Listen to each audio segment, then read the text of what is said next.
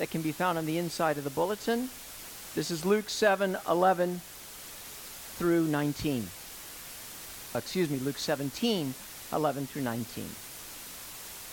On the way to Jerusalem, Jesus was passing along between Samaria and Galilee. And as he entered a village, he was met by 10 lepers who stood at a distance and lifted up their voices, saying, "Jesus, Master, have mercy on us." When he saw them, he said to them, "Go and show yourselves to the priests." And as they went, they were cleansed.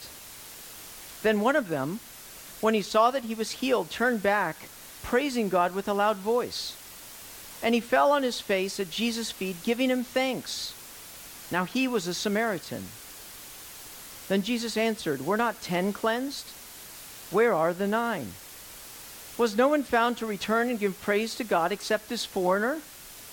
And he said to him, "Rise and go your way. Your faith has made you well." The word of the Lord. I want you to take a second to imagine the worst thing that could happen to you. This is what I often do when I have time. I think of what's the worst thing that could happen to me. And we often think of the horrible ways, that one could pass, and the things that we hope will never happen to us physically. But I want you to think for a while, and as I've meditated and pontificated on this thought, I've realized that the worst things that could happen to me are not the physical things. They're the relational things. I think back then if you were a Jew in Nazi Germany and someone came and knocked on your door at night and dragged you off, separated you from your family, your wife, your children, your community, took you to a place where you couldn't be with them. The greatest longings of your heart would probably not be for your physical safety. It would be for being reunited, reconnected with the ones that you love. I share this idea with you because I want us to try to get into the heads of these people, these lepers. They're almost two-dimensional figures on a flannel graph sometimes as we look at them. There's the leper, if you will. He fits on the board. But these are real people with real problems. And we need to understand what it is that they have experienced as they come before Jesus. What it means to be healed. Because it's only then that we can truly understand the response and what Jesus is saying. It says in the scripture here that they had leprosy. And leprosy covered a host of different skin and infectious diseases. As well as, I think, in modern day leprosy, I think it's called Hansen's disease. Certainly there was that. But there were other things. And we certainly did not have the dermatological skills of one John Hindman to help us with this. John is in the congregation, a dermatologist, for you people who don't know. Just a little plug for the practice there, John. This is how it would start. You'd be living your life, and there would be some little rash or lesion or something that would be on your skin. It would be nothing in the beginning, but there it would be again the next day. Maybe it would grow. You would try the various remedies, the various things, but despite your best efforts to get rid of it, and then your efforts to hide it, it would not stop. And the fear would begin. You know that Leviticus has over 2 chapters dealing with issues of leprosy. And they would know, and the whispers would begin. Because the one who is leprous must be separated, must be cast out. Imagine never being able to hug your wife again. Imagine never being able to touch your children. Imagine being banished from the community, not even able to enter the city limits. Imagine not being able to walk into the sanctuary, to worship God as you've done all of your life. And so the priest would be called and would examine the infectious disease. And if it did not get better, the pronouncement, unclean, would come. In essence, these people being cast out were like the walking dead. They were living, yet their hearts were dying. So I guess it makes sense why there would be 10 of them that would come together when they heard about Jesus. These people who had no hope, who had no cure, perhaps they had heard when John the Baptist had sent several emissaries from jail to ask, "Are you the one to come? Or should we expect someone else?" And Jesus' response, "The blind receive sight, the lame walk, those who have leprosy are cured, and the good news is preached to the poor." It says that Jesus is walking between Galilee and Samaria. And lo and behold, here comes this group. It doesn't mention their nationality in the beginning, does it? I'm not sure if it matters if you're a Samaritan leper or a Jewish leper. You're simply a leper at that stage in life. And we see that they speak at a distance, don't they? It would be at a distance because they wouldn't be allowed to come into the town. Verse 13, "And they lifted up their voices, saying, 'Jesus, Master, have mercy on us.'"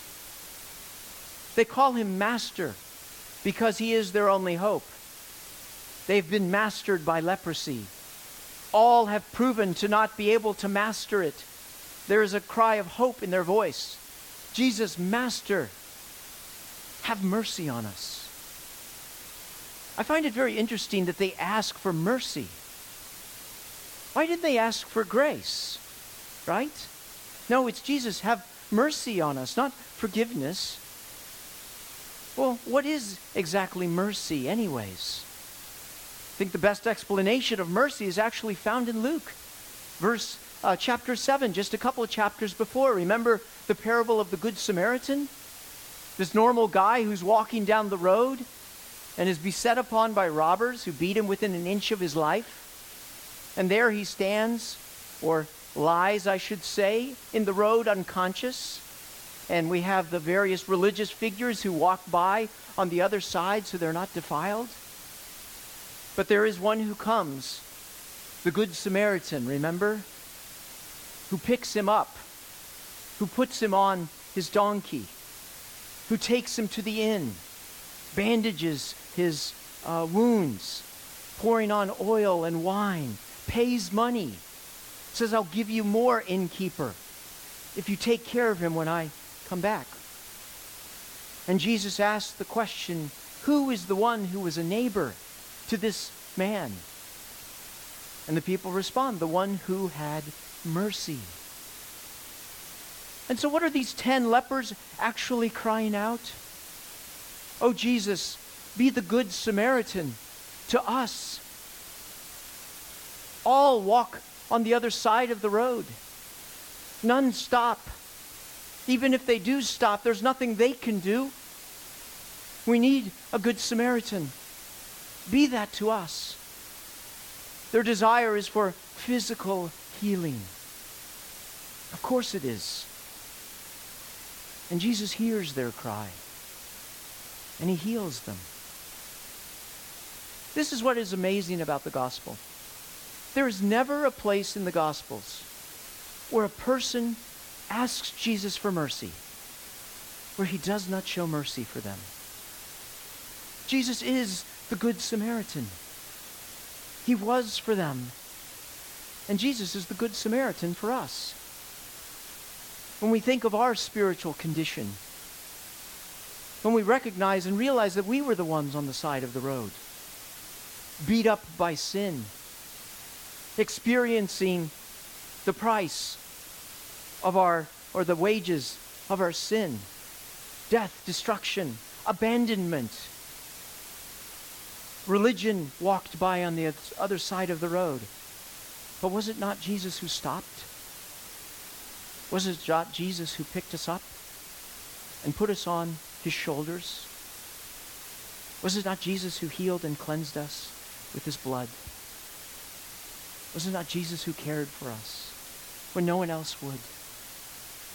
Jesus is the Good Samaritan for us.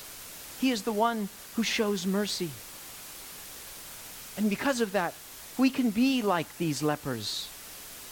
When we have nowhere else to go, when all have either turned away, we can come to Jesus and say, Jesus, have mercy on us.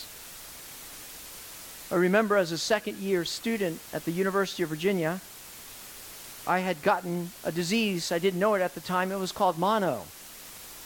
And while it was just in its incubation, I made the mistake of running a marathon without having trained for it. Oh, the foolishness of youth. My system was wrecked. And as I went to the medical center, they gave me the cheap test, I guessed, to figure out what was wrong with me. It was just a sinus infection, they said. Well, that was a problem because I never seemed to be able to get better. It got worse and worse and worse to the point that I could not even get out of bed. Who was there for me? My mother was thousands of miles away. Her name was Lee Ellen, shining like the sun.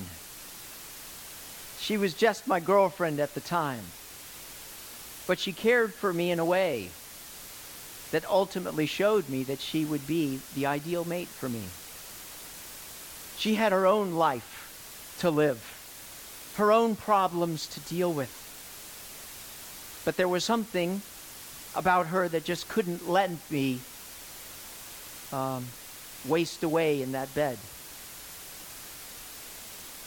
Where do you go for mercy?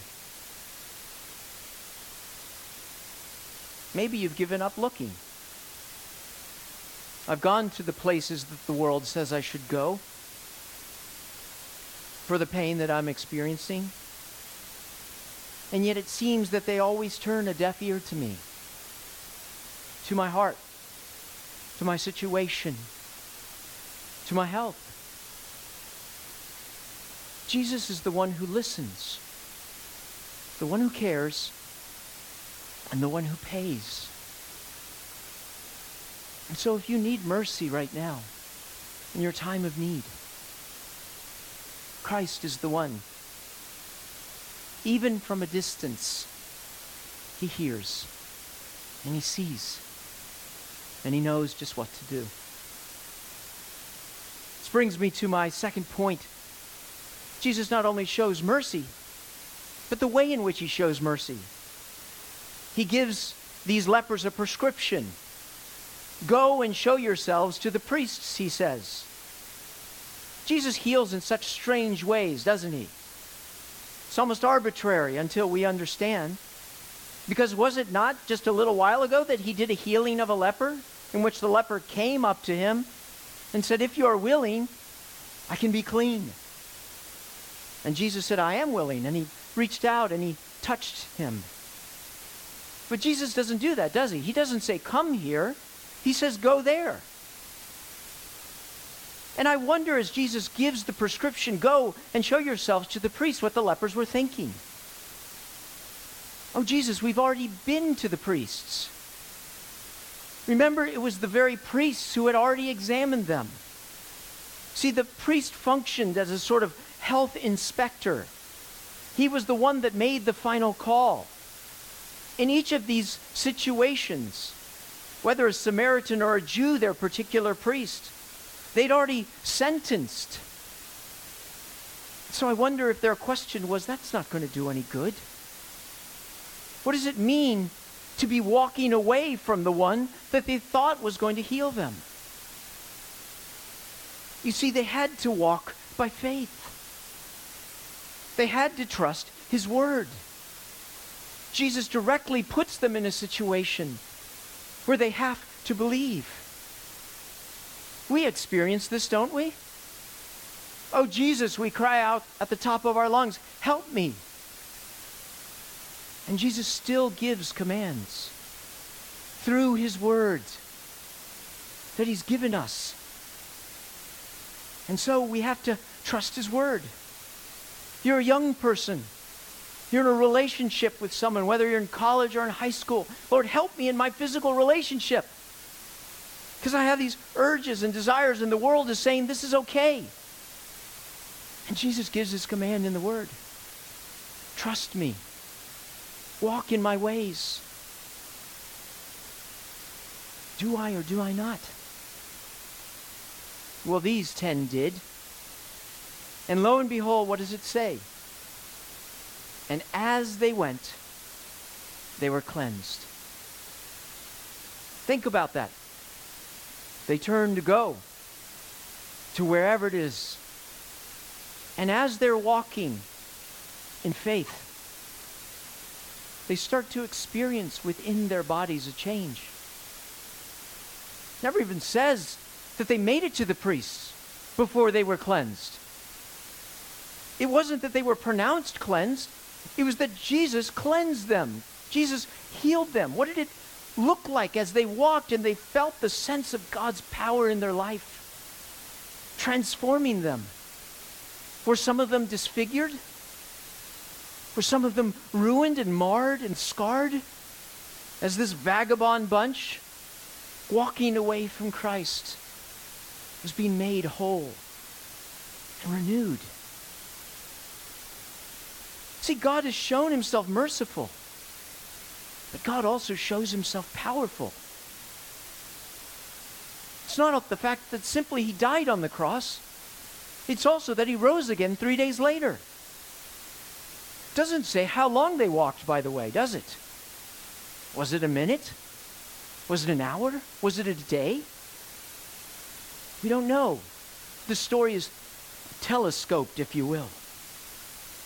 But you see, the story tells us one thing, that faith requires faith.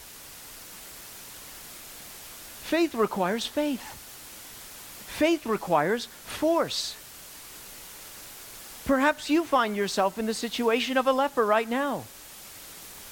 Maybe it's not a question of life and death, but it's a question of life and despair. You feel that you're trapped and there's nowhere to go. I'm trapped in my marriage. I don't know how to get out of it. We're in a situation where we're stuck. The same problems, the same issues. Jesus, have mercy on me. Jesus gives us his word. Trust me. Do what I say. Walk in faithfulness. Will I obey or will I not? I feel trapped. I'm a mother. I have these small children at home. And all of my life is constantly solving problems.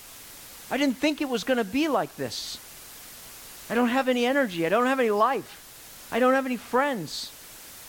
Unless, of course, you come to that particular event that's every Wednesday or Thursday here for young mothers. I'm just saying. But you feel lost. But Jesus says in his word, trust in me. Praise me. Worship me. I'll give you what you need. Maybe you feel trapped in your faults. It's my same condemning spirit. It's my same bitter heart. It's my same anxiety. Jesus says, trust me. Walk in obedience to my word. See, that's what Jesus is saying to these lepers. And what he's saying to us. And as they went, they were cleansed. I don't know how far they walked, but I know they left with hope. And Jesus Christ promises the victory, whether to lead us through the shadow of death or while we are in the shadow of death. Yea, though I walk through the valley of the shadow of death, you are with me. And you prepare a banquet table in the midst of my enemies. My cup overflows. Well, the story is over. Or is it? No, we really get to the thrust of the story. The one who turned back. We see in verse 15, then one of them, when he saw that he was healed, turned back, praising God with a loud voice. I think perhaps this was the reason that Jesus sent them away, right? He wanted to see who would come back. He couldn't see who would come back unless he sent them away. Well, this one came back, praising God, falling on his face at Jesus' feet, and giving him thanks. And the passage tells us that he was a Samaritan. Jesus answers or asks the question as if to no one. Were not 10 cleansed? Where are the 9? Was no one found to return and give praise to God except this foreigner? Rise and go your way. Your faith has made you well. You know, why did this Samaritan come back when you think about it? I mean, you know that all of these people were happy and excited as they entered into their community. You know that all the rest of their days, they would tell the story of how they met this one called Jesus, who told them to go and show themselves to the priests, and they were cleansed. They would tell it to their children, if they were to have any, and their children's children. It would be a miracle and work of God. Yet they didn't come back. No, this Samaritan, something was different about important than his life. The giver was more important than the gift. And so his response was praise. To fall at his feet, which means to worship and give thanks to God. I think it was the Samaritan, because maybe he more than all the others had acutely felt the pain of rejection. He was the half-breed, right? The half-Jew, the one who was insulted, who was not worthy to go to Jerusalem. He was not only the leper, but the Samaritan leper. There's a song I love by the singer Stephen Curtis Chapman that has this verse. There's no one more thankful to sit at the table than the one who remembers hunger's pain. And no heart loves greater than the one that is able to recall the time when all it knew was shame. It's the Samaritan that knew the pain of rejection. And it was the Samaritan that said, "Your life, Jesus, is more important than the life that's waiting for me. Because you are the way, the truth, and the life. And so I come to you." Jesus' response is instrumental here, isn't it? The ESV, which I read from, says, "Your faith has made you well." The others were healed, but they weren't saved because they desired mercy. But this Samaritan desired grace. Isn't it interesting that this story begins with 10 who start far away from God and ends with 9 who are far away from God? They never came back. They wanted mercy. That's often why we come to Jesus, isn't it? But only some stay when they get what they receive. That was what the Samaritan did. So my question for you is simply this. Why are you here?